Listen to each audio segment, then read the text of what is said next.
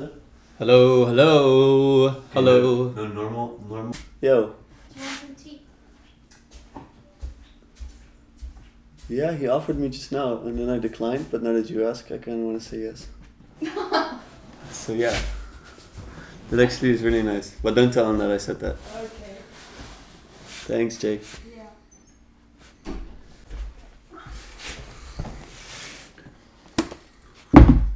Pseudodynamist en Neoplatonist. Yeah. The intro got cut out, but you also right. had some other things to add. So go ahead. Well, I would say there are a couple of useful resources for this because I'm very well aware that I'm not an expert on what I'm talking about, specifically regarding these, or especially regarding these subject matters. So there's a very useful talk by Bishop Barron regarding the buffered selves and the three Transcendentals, which he refers to von Balthasar and also D.C. Schindler, who talk about this a lot. So maybe we can link to the book in the description by D.C. Schindler, and specifically the chapter on the primacy of beauty, the centrality of goodness, and the ultimacy of truth. And we can then also, and which by the way also what Bishop Barron refers to, maybe we can even link like a couple of images, but I'm not sure. And then just look at the description, because there's also links to other talks that might help to illuminate on this subject matter, because they might be able to say far more insightful things than we were able to do in this talk. But nonetheless, I hope we were able to bring you something exciting and insightful. Good. Thank you. Yeah, no, thank you for having me in our elderly home where we're gathered here for Christmas, and I don't know, it's very nice to be able to do this in person, because it feels like I think I watched this talk by Peugeot the other day. Like he's like, it's one reason why people think like, you know, whoever Christ is, like he can't have been born like near the December the 25th, because it's too perfect, right? It's like it's that time of the year when the days are so brief that it's like, yeah, okay, it's the perfect moment where everyone needs to come together and we need to celebrate light and all that. So yeah, I'm happy to do this here in person. It feels good. And other than that, I have to already say beforehand, I've been speaking mostly to to the fact of the matter that I do know a lot about. Like, so let's say someone like Nietzsche, and I have some expertise in it. And this, I have some, let's say, marginal interest and insight. Well, I have a huge interest and awe for it, but I would say I have a marginal expertise in it, in the sense that I've taught some subject matters that pertain directly to the Transcendentals and to the virtues, particularly Aristotelian virtue ethics.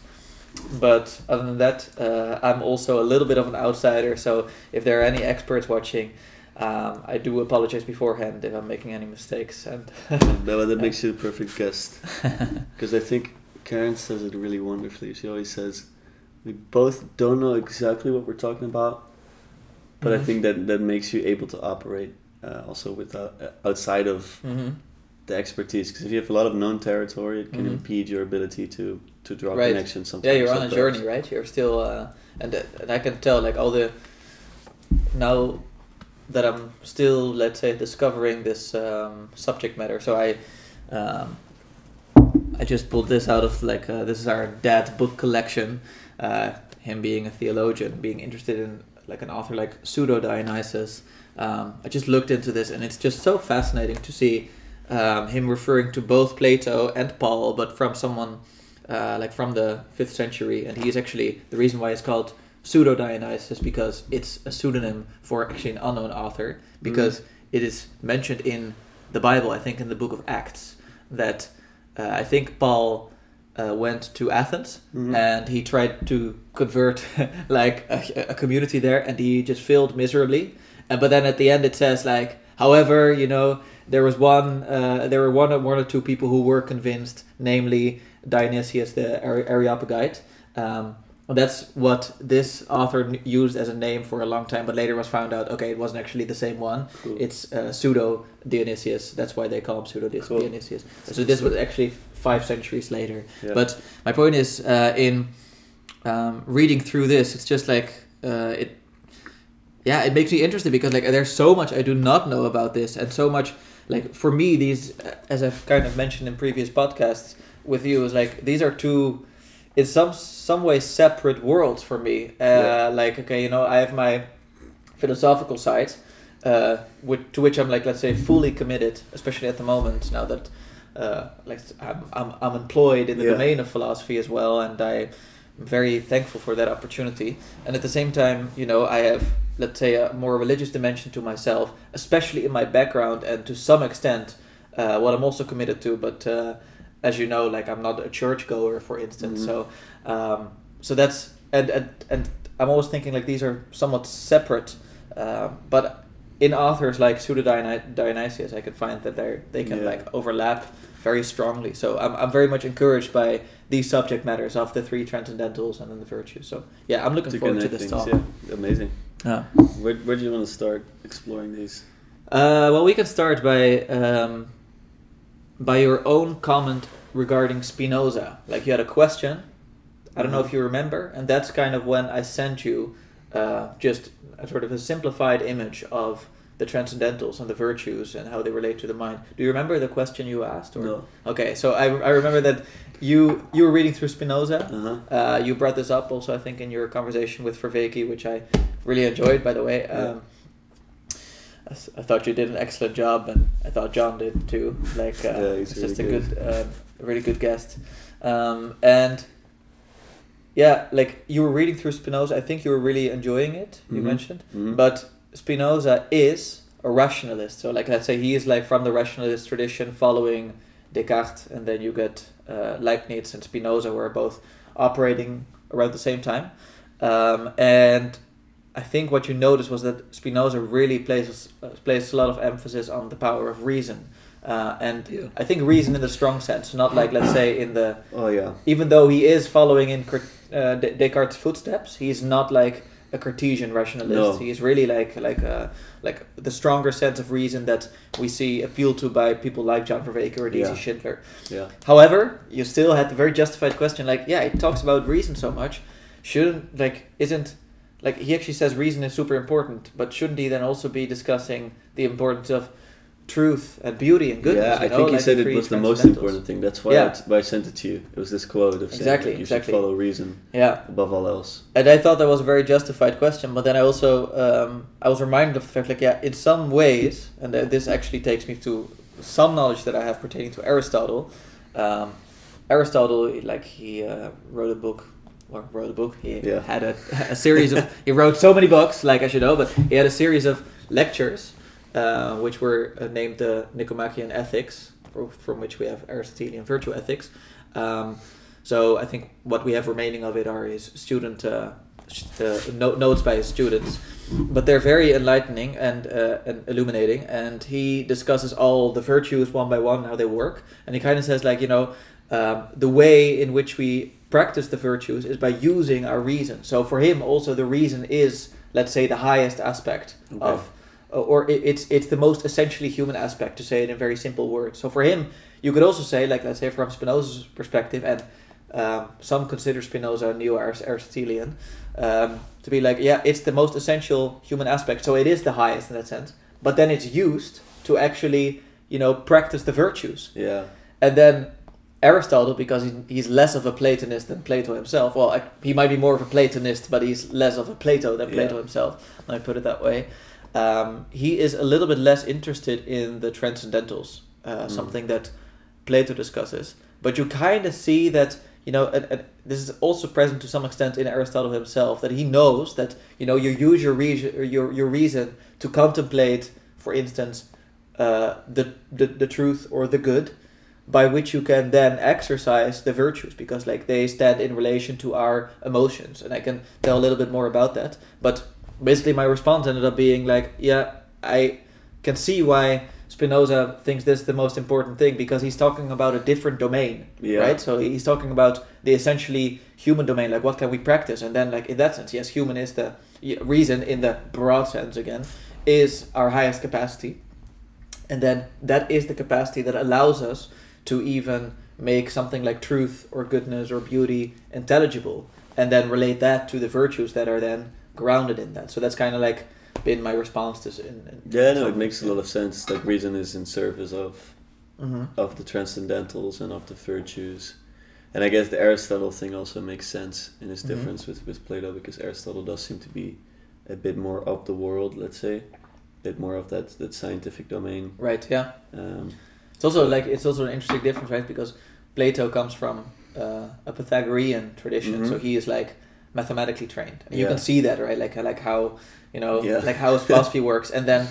Aristotle, I believe his father was even a doctor, right? So like you could see like he's much more empirical, and then that comes to you can see that in their philosophical systems. Even though both like it's a complete parody of Plato to say that he only wants the world of ideas and hates the sensible world, and the same of Aristotle to say that he's just an empiricist thinker, and that's, by the way, like it's so interesting because like his entire Nicomachean Ethics. It consists of 10 books in total, and so many books are actually dedicated to very practical virtues, like let's say fortitude and justice, but also let's say honesty, the virtue of friendship. It's actually a beautiful discussion of friendship that Aristotle has. So and these are all, let's say, very practical virtues, and the reason why he discusses the virtues in the first place is because he prepares for his bigger work, the politics, in which he wants to talk about what is, let's say, what should lawmakers and, let's say, polis, city organizers pay attention to. Like, they should pay attention to a state that allows people to practice and exercise the virtues. And yet, in the 10th book, he says, okay, but the highest virtue of all is that of, if I'm not mistaken, like it might be a different word for it because I read the Dutch translation, but I think like it does consist in contemplative activity, and he says so because that's actually when we most resemble the gods. Like that's actually the aspect in which human beings most resemble the gods. So people are always like surprised by that because like it's the last book in this Nicomachean Ethics when you should be getting to your conclusion. Like, okay, I'm really gonna tie it up to what's most important, and then he starts sounding like a Platonist again. So it's it's kind of interesting how that works. Yeah, and I was also reminded of this idea that if you do this contemplative aspect, if you perform this, then the rest kind of lines up, if you know what I mean. Like you don't have to teach a Buddhist monk the 10 Commandments because it just comes forth from, like, of course, I'm one with all beings, so why would I have to? And so that so it makes sense. Like reminds me of the chakra system, but I shouldn't speak about that. It's way beyond my expertise. That's fine. I'm speaking beyond my expertise too, so don't worry about that. Okay, so we understand the Transcendentals to be, let's say, the highest above the virtues, and if you follow your reason, then you are, let's say, your reason can be in service of those Transcendentals. So it's almost like, in some ways, the Transcendentals are the water in which we're swimming. You could see it in that way. So it's almost, so it is the highest. Yes. In some ways. So like, but at the same time, it's the very conditions that allow us to experience reality in the way that it is. So someone like Peugeot, often as this is why John Frege calls him a Neoplatonist. Like he talks about, recognizing this as a cup is actually seeing the goodness of the cup, is actually being able to differentiate what makes this a unique thing and celebrate it and recognize it and be like, yes, that's the cup, as opposed to everything else that distracts from it at the moment. Like there are so many things in the background, but also in the foreground. Like I could just be focusing on the handle of the cup or just the fact that it's made out of glass. But right now I'm really focused on, like, let's say, the cupness of the cup. That might sound strange, but that is actually to say in some ways that it is participating then in the good. Like the good allows me, this is Plato's discussion in the Republic, to say, like, the way in which our intellect participates in the good is the same way in which our sight, our capacity to see things, participates in, and this is gonna sound strange, but in the sun, and that's strange because like you have the character of Socrates talking to I think Glaucon at the time, and he says like when we hear something, it seems like we only need our ears and obviously a sound. Like those are the two elements that you need. And then obviously Plato wasn't aware that there is also like a medium between those two that's necessary, because that's let's cut him some slack. It's the 5th century before Christ. Yeah. But at the same time, he says like, yes, but that's not the case when we're talking about sight, like when we're talking about seeing, because then we have, okay, so we have our eyes, right? And then we have an object, but is that it? And then it's like, well, no, I don't know. What are you talking about? It's like, well, there needs to be a third element, right? Light, that's correct, yes. Because otherwise, we'd just be blind. Like if it would be in the dark, we wouldn't be able to see it. So Plato is really pointing our attention to the fact there's always this third element which allows us, and that's why he calls it like the sun, which allows us to see these things in the first place and really appreciate them for what they are. But then he goes further, because it's like, it's not just that we're able to see things because of the light of the sun, it's also that the light of the sun is that which gives every life its energy, right? Like it wouldn't be able to exist without the light of the sun. So he's going as far as to say, and that's the same thing as what the good is doing with the idols, like, right? Like it's the idols, the Greek word for ideas, forms, aspectuality. It's a difficult translation because ideas sound way too conceptual, like we're just talking about. Of course. Yeah, you know what I mean. Yeah. So I'm just going to say idols right now. In that same way that we're able to contemplate those, and it's not because we have a direct contemplation of it, it's by virtue of the good that we're able to, like that we're participating in being able to recognize that. So both in the sense of, like light is allowing us to see something, so therefore the good is allowing us to recognize it, but also it's actually the origin of us as, let's say, thinkers, as experiencers, if I can call it that way, as experiencing rational thinking animals, and then at the same time also as all the objects in the world which allow it to be seen. And then we can also talk about beauty and truth. That might come a bit later, but that's like at least Plato's discussion of the good, which for him is the absolutely highest value. Yeah. So does the good stand above the true and the beautiful? Because in Plato, yes. Yes, right? Because I've seen Jonathan Pageau almost equating the good with God. Yeah. Might be a bold question, but would you do the same? Well, so that's the thing. Like, I started reading like Pseudo-Dionysius, as I said, and for him they're just the same. It's like and that's also radical, because usually like people, because they're a bit closer to Plato, and I think most people associate, even like most Christian thinkers, because like there's always a discussion like, was he a Christian thinker, yes or no? Like he's just I even heard said like. Was he just, let's say, a pagan thinker, but in Christian sheep's clothing, something like that?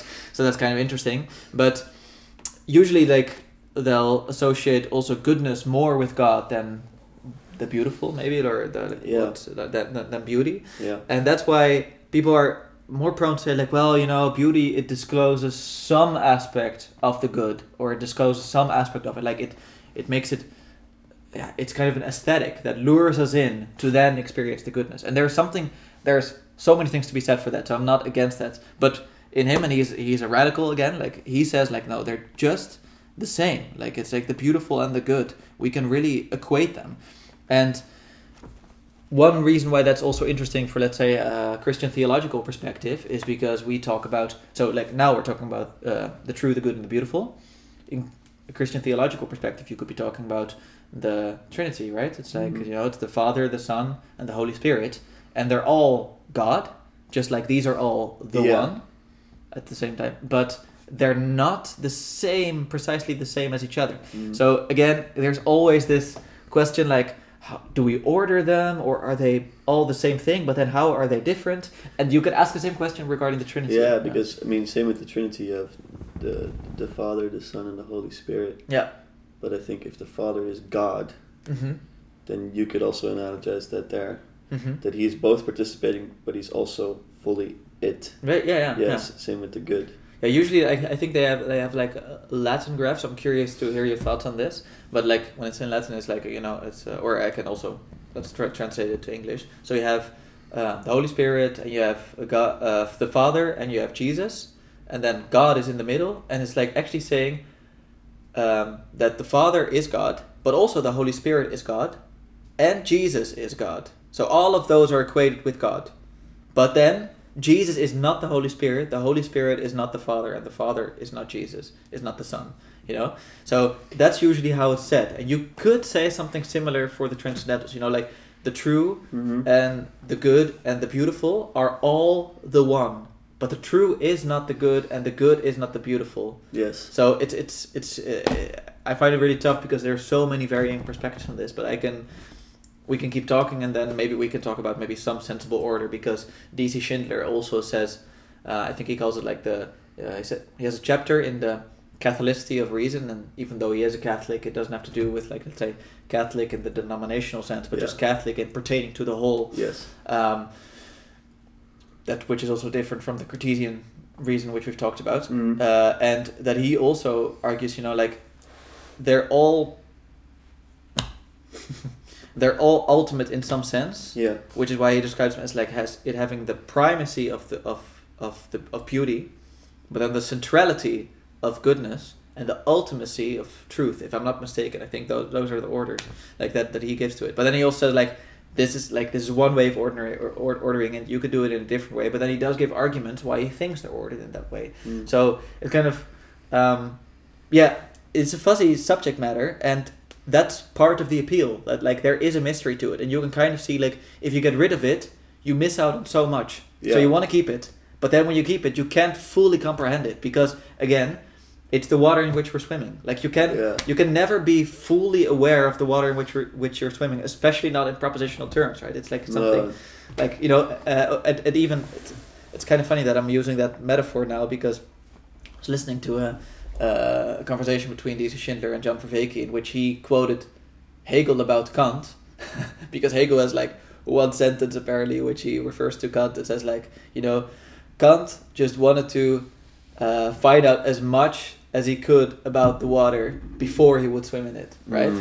And that's sort of like a different, like he didn't want to get his feet wet. He didn't want to like get in. He was just like, okay, let me just analyze them. And then, well, we know this, like you can't fully infer everything just from this theoretical perspective. Of course. But we can still talk about the place of reason then. But I'm curious, like if you have any thoughts, like, what comes to mind? I have some thoughts. The funny thought I have is that in Egyptian you have a word that means both good and beautiful.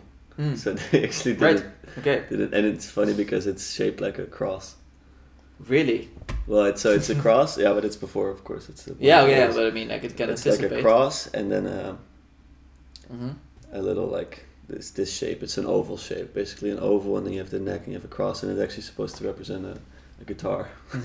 Really? Or like a guitar, violin, like some sort of instrument like that. Did you do any reading or research on why you think they're equated in the good and the beautiful? Yeah. No, I'm not sure. Because again, like this is the 5th century, like that's so much later, and also this was a radical notion at the time. So it's kind of. I mean, it's similar with love, like how the Greeks had 4 different terms of love, and we bring it down to one. I think you can do that with a lot of different things. Like you can multiply and you can unify, let's say. Yeah. So in many ways, the good and the beautiful are very close to each other. Yeah. But once you create different terms for them, then you can start to see their differences. Yeah. That's what language can do. Language can compartmentalize, but it can also broaden, which is why our sense of love is so cool in a way. Like Peugeot says, like we talk about the Greeks all the time, like they're so cool with their agape and their eros. Yeah. But actually it's quite powerful to group all of those things into each other, like romantic love and exactly. So I think and he also thinks that someone like Christ is like a figure that does that too, right? Like that he is like that I think he responded to like the criticism as like, well, Christ is nothing new, like he's basically a culmination of everything that came before, and he's like, how impressive that is, like just to like all these vastly different things, and he's able to reconcile them into one like basically one life, one philosophy, one way of living, one centrality. It's like, that's amazing. Like that is literally universality starting. And now we're talking about universal human rights and all that as if it's like normal. It's like, well, maybe that needed some preparation, right? Like that is like that we could conceive of actually all these vastly different contexts, times, regions, and actually them all being like underneath, like subservient to one common category. Yeah. Like that's a Christian thing. And now we can also see the dark side of that, right? It's like, we all need to like get to your, let's say, if I dare say, like your Bitcoin fascination, right? It's like to be like, that's also, it's scared of the centralization because it wants to centralize everything to one thing. Yeah, and then you go the other side. Yeah, exactly. And then you glorify decentralized. But it's always so funny because it's this idea of decentralization that's so important right now. Yeah. And I think one time there was this guy on Breedlove's podcast that was like, decentralized is just because right now it's very centralized. You guys realize that, right? Like, we need to respond to the tide underneath. Like, if you're always decentralizing, at some point you're just going to disintegrate. It's same as like libertarian ideas in a certain world where there's a lot of statism and stuff like that. It makes more sense. But once that's all exactly, like it's all it can be, let's say, like the margins, right, to the center, and then it's okay. But it's hard to see how you can build or construct something on top of that. And that's also like, do you know the YouTube channel Rebel Wisdom? Yeah. Like, so they're actually not active anymore. Yeah, I heard Paul speak about it. Yeah, exactly. And part of the reason for that is that I think David, who is like the main David Fuller. Yeah. He is, let's say, the main guy. I think together with forget his name, but like they're both, let's say, behind Rebel Wisdom, and they have been interviewing people like Jonathan Pajot, and he also said, like, I don't really want to associate with these labels like intellectual dark web or rebel wisdom. I'm like, these are not, actually central things where you can construct something on. Like, it's understandable. You're a counter movement. Yeah, exactly. You are a counter movement. Yeah. And it's like, that's not something you can build something out of. Yeah, like, you're really going against the system. And that's, he's saying like that's necessary, but he also realized that's what I think is the beauty of that, let's say, the end of that channel is that they were like, it's like, we've done our work now, and now it's time for like a new era, right? Like we've been on the rebellious side, but we can't stay in that forever. Like now it's time for a new era. It was the part to play then, but now it's becoming more and more centered, and you see that with, of course, Jordan Peterson's movement. Art movement is like, this is actually turning into quite.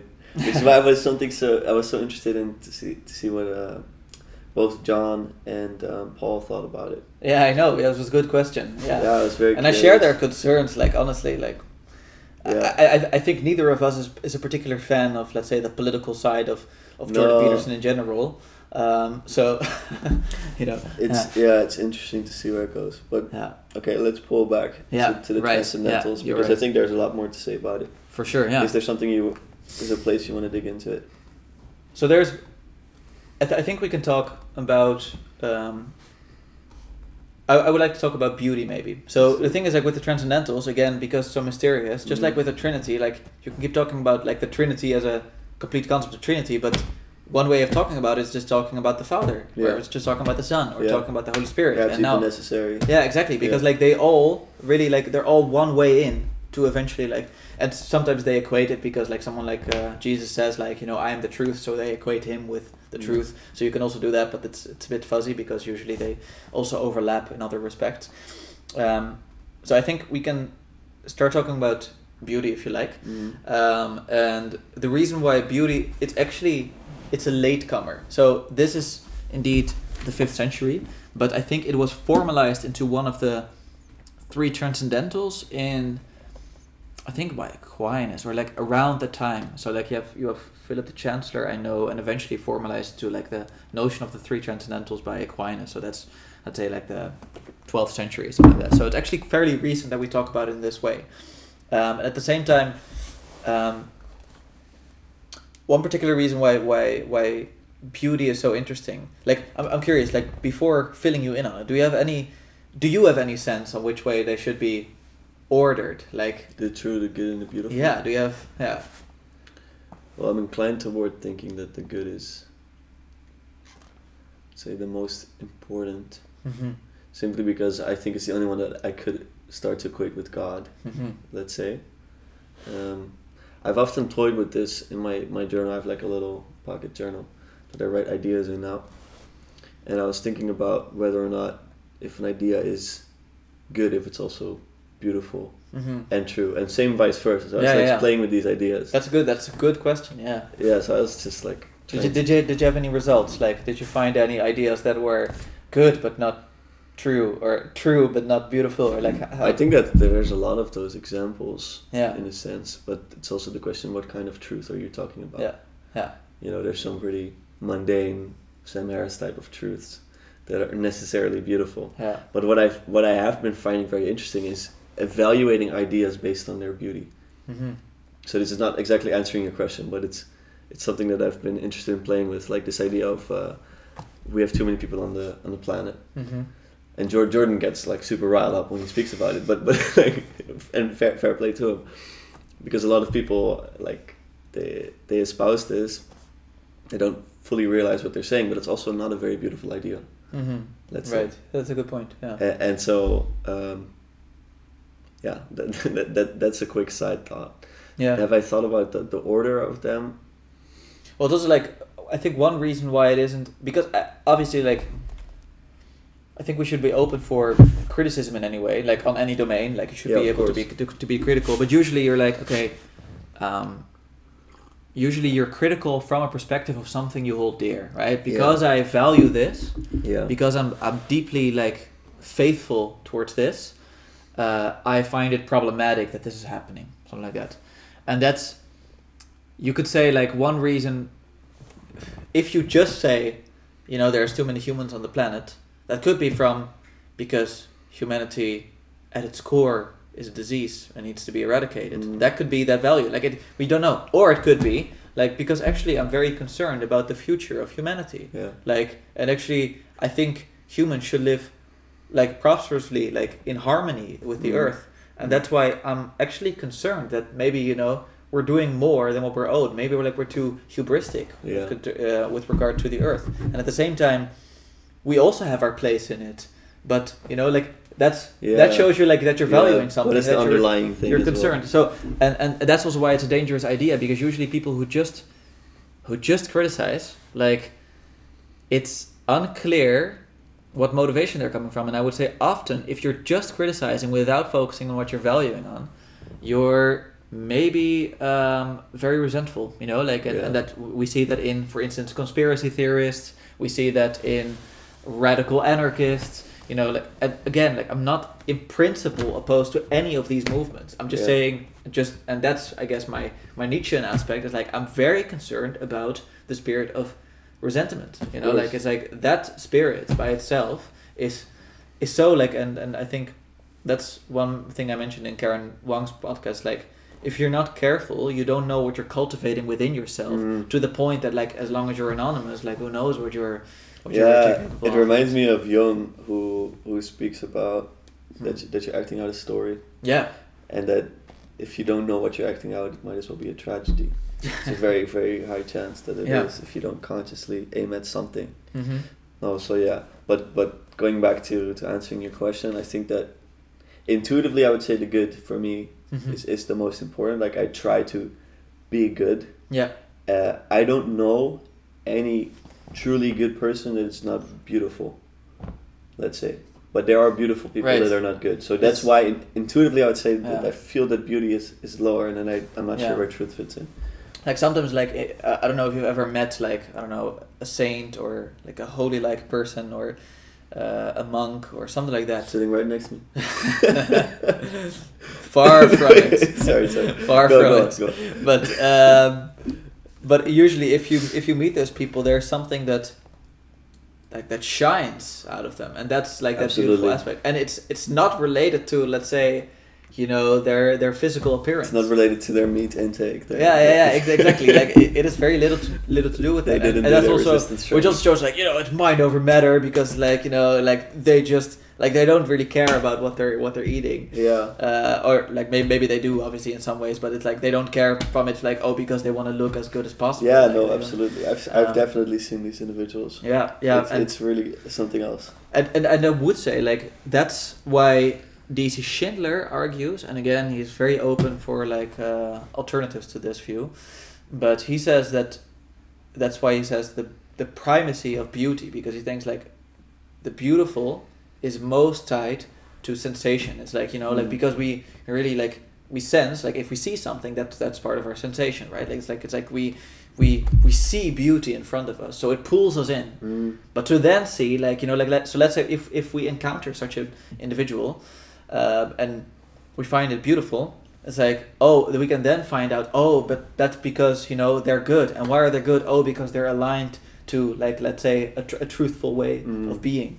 And so his point is like beauty is often like the first thing that just takes us by surprise. Yes, it makes sense actually. Now that you're saying it. Yeah, that's his argument. Again, makes sense. you can think of other ways, and this is also a problem because beauty, and like this is also like Verweke often talks about Paul Ricoeur and the hermeneutics of suspicion. It's like hermeneutics of suspicion is grounded in the notion that appearances, the way things appear is actually like it discloses some deep, like perverse, powerful motive. It's like, you think you're a good person, but actually, like, following Nietzsche, you're resentful. Yeah. It's like, or you think you're what do you call it? Like, you think you're working in a good system, like a good progressive system, but actually you're being exploited by the capitalists. Yeah. Or Freud, like, you think you're looking for a partner out of a genuine sense of love, but maybe you're just repressing your love of your mother, like, and the aggression you feel towards your, like, so there's this sense of like, and we see this often. Like, I actually, I was in I have to admit, I was in a liberal arts and sciences bachelor program, and one thing we often do is like we look at a text and we just criticize it. We just like this is wrong, this is wrong, this is wrong, this is problematic. Yeah, it's almost central actually. Yeah, exactly. In university nowadays, that's what I've experienced a lot over the last 3 years as well. And that's and people are sometimes concerned that, like, let's say the effects of university have some downstream effect into culture, right? And that then we start looking at traditional stories and we're like, well, that's problematic about it, that's problematic about it, that's problematic.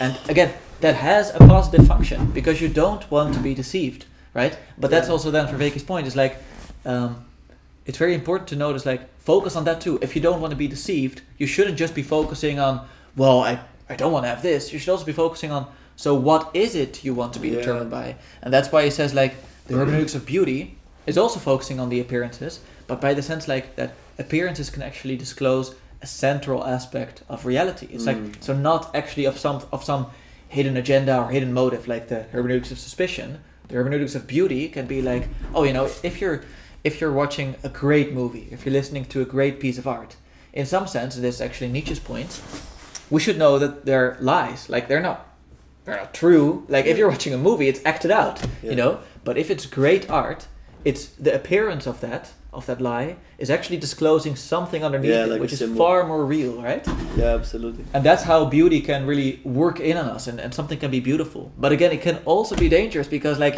because you can listen to the wrong kind of to dangerous art forms or dangerous kind of music or dangerous like you could find someone speaks beautifully to you, but it can just be like rhetorics, and it can just be bullshit in the Frankfurtian sense of the word. So there's something very tricky about it. But then if we see, like, if beauty is the transcendental that takes us from the appearance to the reality behind it, then we can discover, this is good, like, there's a goodness about it, to eventually, like, yeah, right, this is the true way of being, which is why he says, like, the goodness is actually the central thing which allows its beauty to sort of shine forth.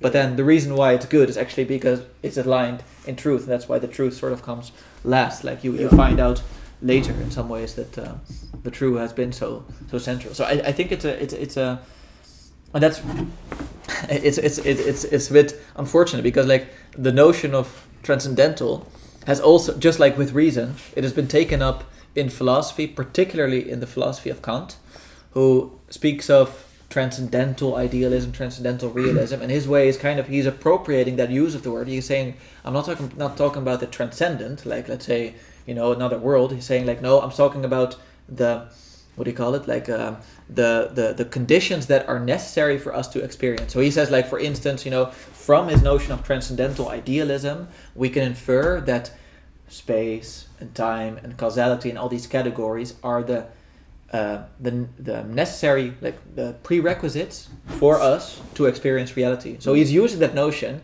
but he's not actually tying it into, let's say, something like an inexhaustible source, like beauty or goodness or truth. He's just using it as a category in some ways, like it doesn't have the same appeal to it. And then from that perspective, he can talk about, reason having a huge demand on us. And that's why he has also 3 critiques. So kind of similar, like to, like the Trinity and like the Transcendentals. It's the critique of pure reason, the critique of practical reasons. That's indeed, you could say, pure reason is truth, practical reason is goodness, and then the critique of judgment. And judgment has to do with aesthetic judgments we make about. So like that's his philosophy of art in some ways, and that could be beauty. But in some ways, like they're separate domains in him, right? Like they're not disclosing that actually, they're pointing on towards something else. Now, no, we can just study them separately, and then they have like an autonomy in some ways, and that risks giving us sort of the notion that, okay, our reason can do something by itself. And it's like, no, but if we reason, like, no, it's through beauty that we experience the one reality, and the way in which it is itself. We find that reason is participating in something. It's never like, and that's, you could even say that Plato, who was like, who was critical of the poets in some ways, which is, again, it's partly ironic because he writes poetry, right? Like, and there's all these myths in the Republic and other works by him. So he's actually not against poetry, but in some ways he is, because poiesis, like that notion that from which poetry derives, means to produce something. So it doesn't mean to, like, let's say, to imitate or participate in something that's already there, but really to just like bring forth something out of your own capacity, right? Yeah. So it's not interacting with another reality. It's not inventio. It's just creation. Exactly, and that's why he is concerned.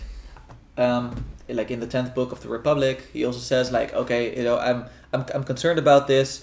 That's why, in the Republic, if we create the ideal state, and again, this should all be taken with a grain of salt, because he even says in book 9, like, if this ideal city never is brought into place, that's fine. He just says, like, it's more like a model for the soul. Like, that's the most important thing. And then other later thinkers, even in the 20th century, like Karl Popper, are like, Plato's a totalitarian because he wants to create a totalitarian. It's just incredible. State. Like I've like, for example, Aron Brook, he's a Ayn Rand thinker. And he's like, Plato with his philosopher king type of thing. Yeah, exactly. You're like, oh my god. And it's even worse, because when I read Plato at 18 or 19, I felt exactly the same way. Similar to how, like, when I read the New Testament for the first time, I was like, Jesus, why don't you just become king, man? It's up for grabs. Become king, bro. Just do it. Yeah, fair enough.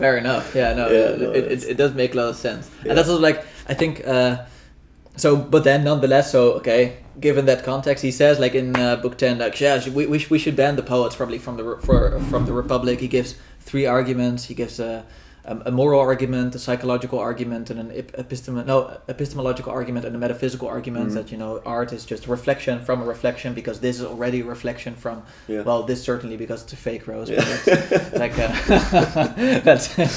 it's a reflection of a reflection. Yeah, but we don't need to get into that. And but he even allows at the end of that section, he says, like, but we'll grant, if there will be a good argument made for art, it might be able to exist in our state. So he says, like, I'm not against art per se, but I am against the naive notion of art that is like that, all art is good and all art motivates us. Like, we need to be careful, because some art could also pervert us in some ways.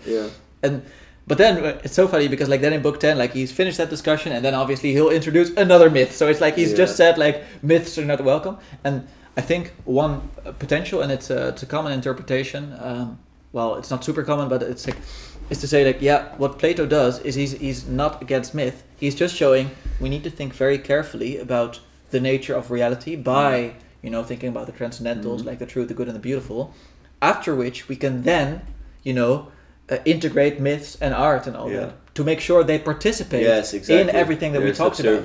Right? And what Kant did is he kind of exactly disconnected. Yeah, exactly. Because then you're like, oh, I could just produce it myself. And I was like, no, we first need to be we need to receive, right? We need to receive what's already there. We need to receive the good as it is, and then you can kind of see, as we participate in that, then we can create art. And really the art, and that's why Dante's Divine Comedy, like you get those types of artworks that are really profound and probably sharing that vision. Yeah, I was thinking about modern art a while back because I went to France and we went to this museum and there was a gigantic section of modern art, and I came in and I was really bothered by it, physically bothered, and basically I was just helped by my partner and her mother just to see how they experienced it, because they did see something in there, and I didn't understand exactly what bothered me so much about it. For me, it just felt like there was no skill involved and there was no connection to beauty. So in that sense.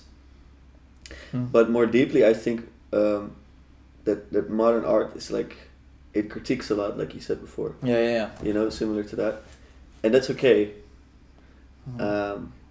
But I think Peugeot says this. He says that critiquing is not a bad thing, but if critiquing becomes is the central thing. So that's, I think, where I'm really bothered by it. And what is art if it's not beautiful? For me, that's really a problem, and I know that's not exactly necessary.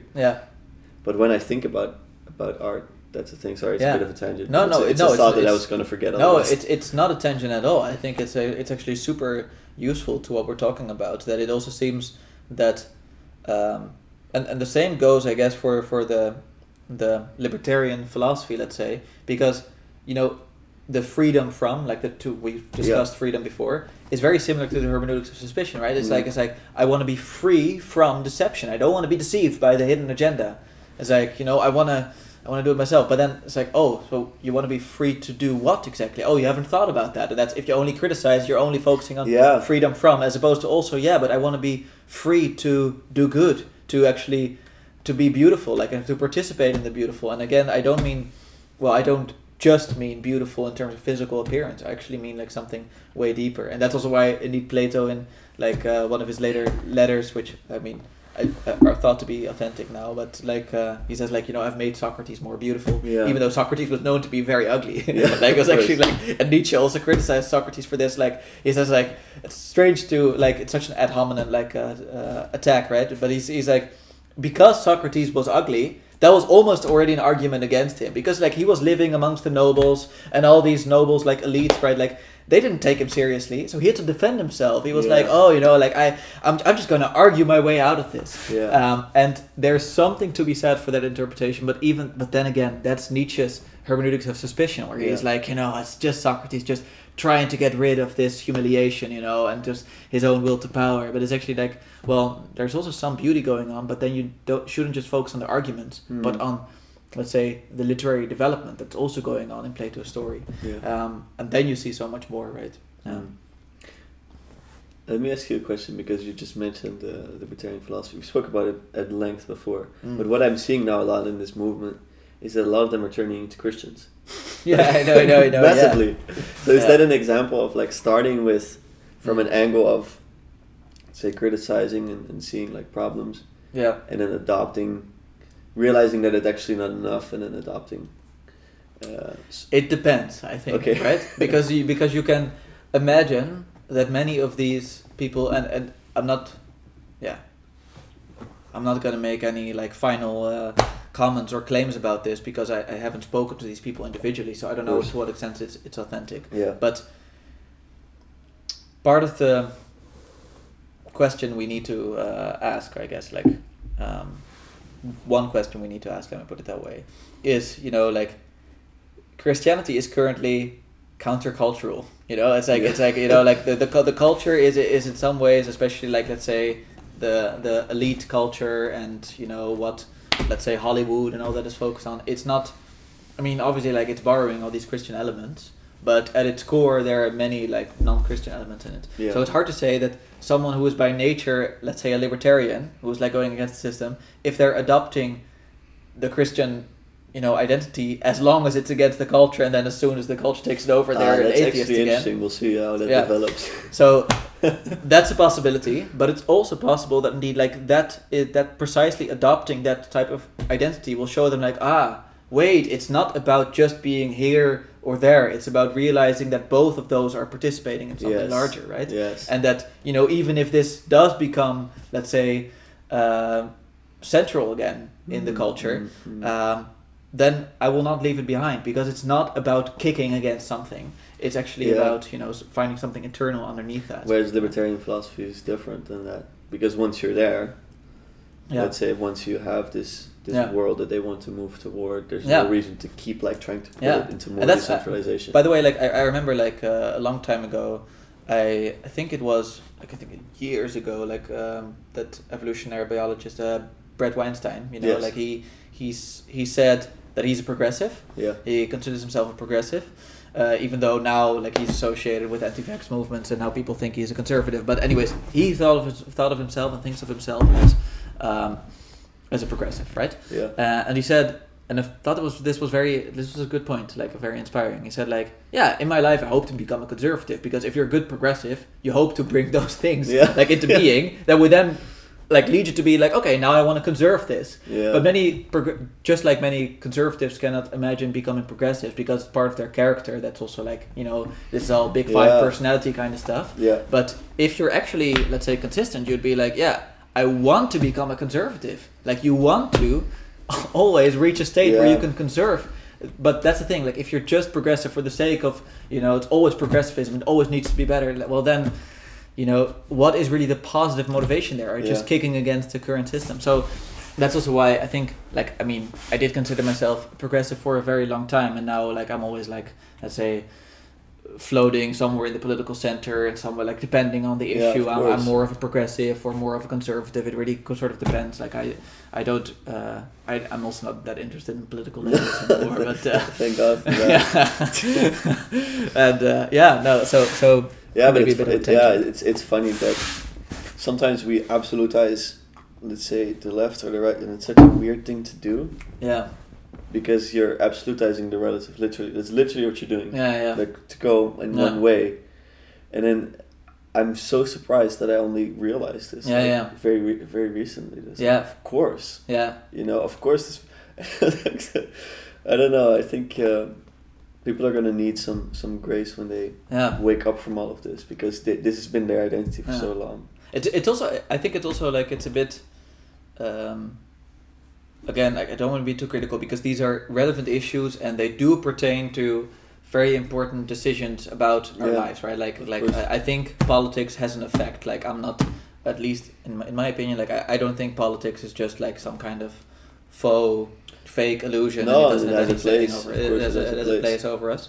But at the same time, there's also an element about it that feels childish, because I've met people who are so into politics that it's almost they're supporting a sports team. It's exactly the same. No, well, for some, for those people, that you're okay. Politics has a function, but it's it's yes, we won, yes, we did it, and it's kind of, and you see those election, what nights, and it's well, we beat the other team, It's really that kind of energy. And again, I don't want to reduce it to that, and even I think sport teams have also a place. I actually, I'm very much in favor of that. But it's a bit more dangerous here, because this is really about values. So let's say, you and I are both football, not American football fans, and that means to say we support a current a team in the Netherlands, and that means that we dislike other teams in the Netherlands. But it's that's fine. It's not we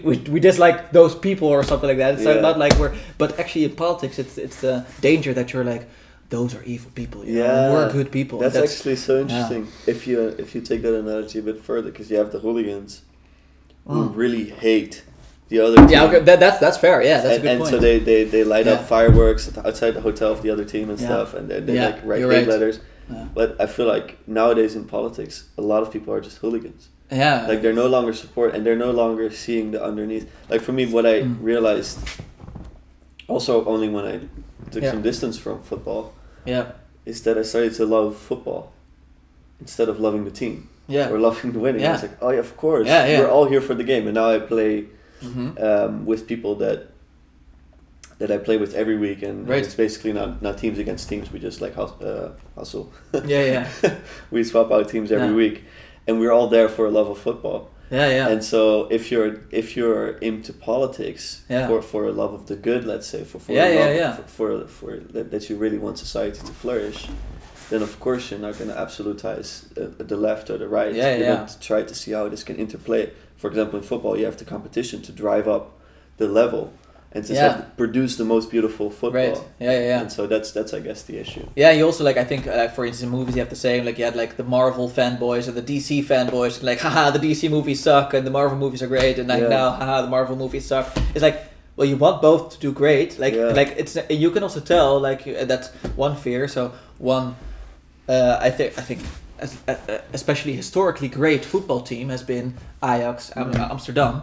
And they're doing terribly now. And that's like, for a while, that's fun for all the other teams. Like, haha, they're historically great team. But you want them to come back. Of like, course. you want them to, like, you know, really make sure that the whole competition becomes better. And therefore more people enjoy football. And they're, you know, and to be and that's, this, I think also, this is to Nietzsche's point, which is where I do take him to be an important thinker as well. Like, the one reason why he appreciates tragedy so much, like let's say I mean tragedy in the Homeric Attic Greek sense, and that's also his you could think of it as a counter argument against Plato, because Plato is like, you know, art should be subservient. He's like, what the tragedians knew is that the whole of life should be embraced, and you risk, and this is a risk, at least in certain Platonists. I don't think Plato himself is culpable to this extent, but I do think like certain outgrowths of Platonism are culpable to this extent. It's just to say like, you know, this world is bad and just, you know, the eternal ideas are good. Or let's say from a Christian perspective, you know, like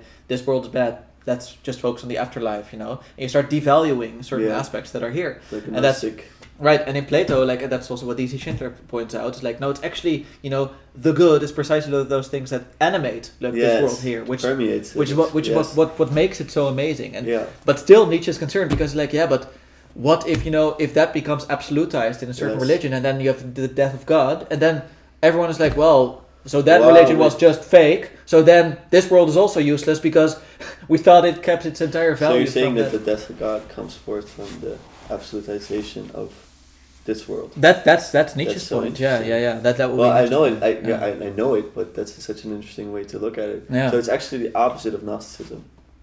In a sense. Like it's well.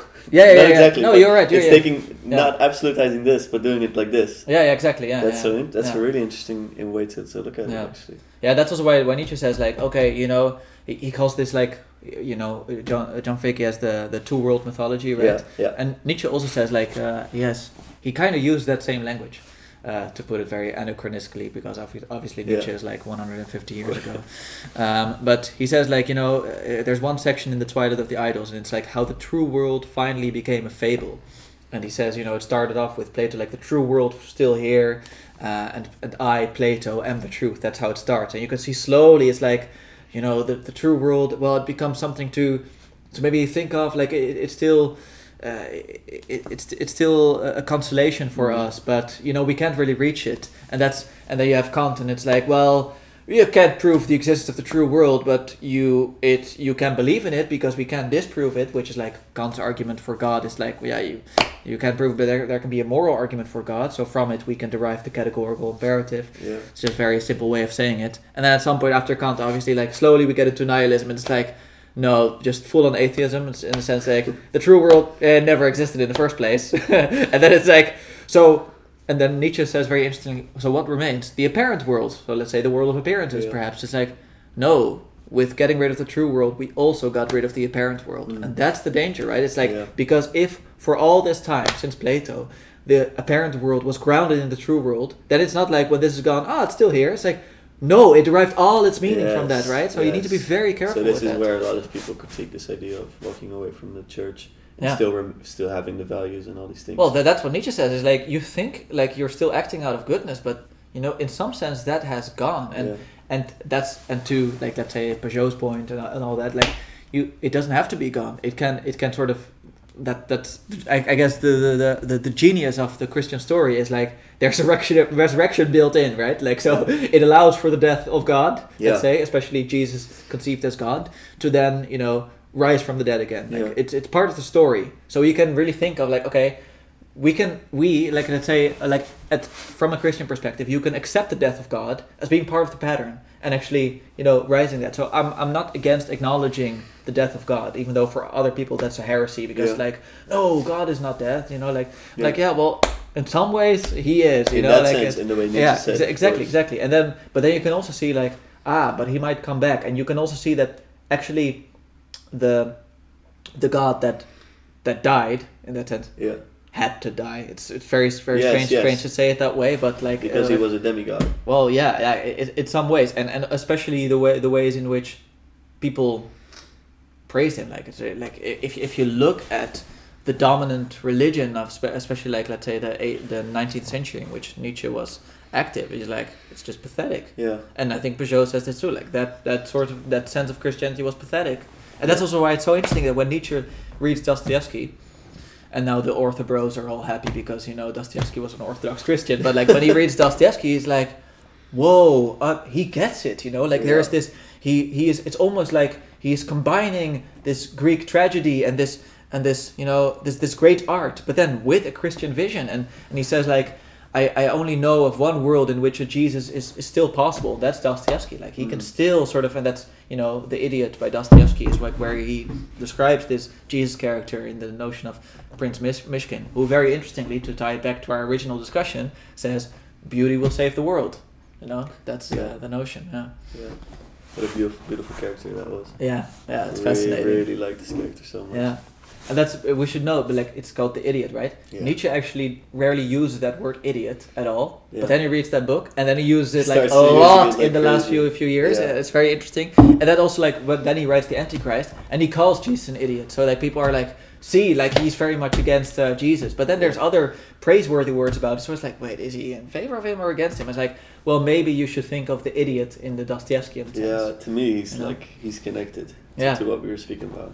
Yeah, exactly. That's really beautiful. Can you quickly check the time on your phone before I make people angry? It's okay. So I want to finish it off because we have Christmas dinner to do. Mm-hmm. But when I spoke to Vervaeke, I asked him about his Symphony of Sages. Right. And so great question. This is what I really want to speak to you about because you had really interesting comments about it. So he follows multiple sages, all of them dead.